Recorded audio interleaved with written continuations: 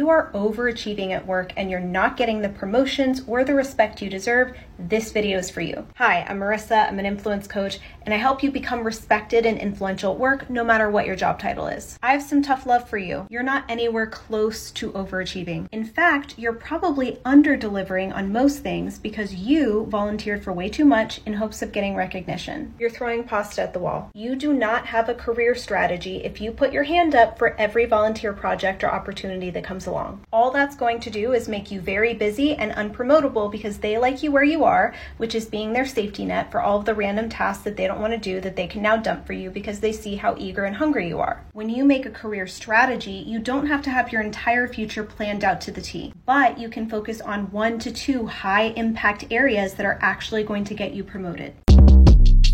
Shortcast Club.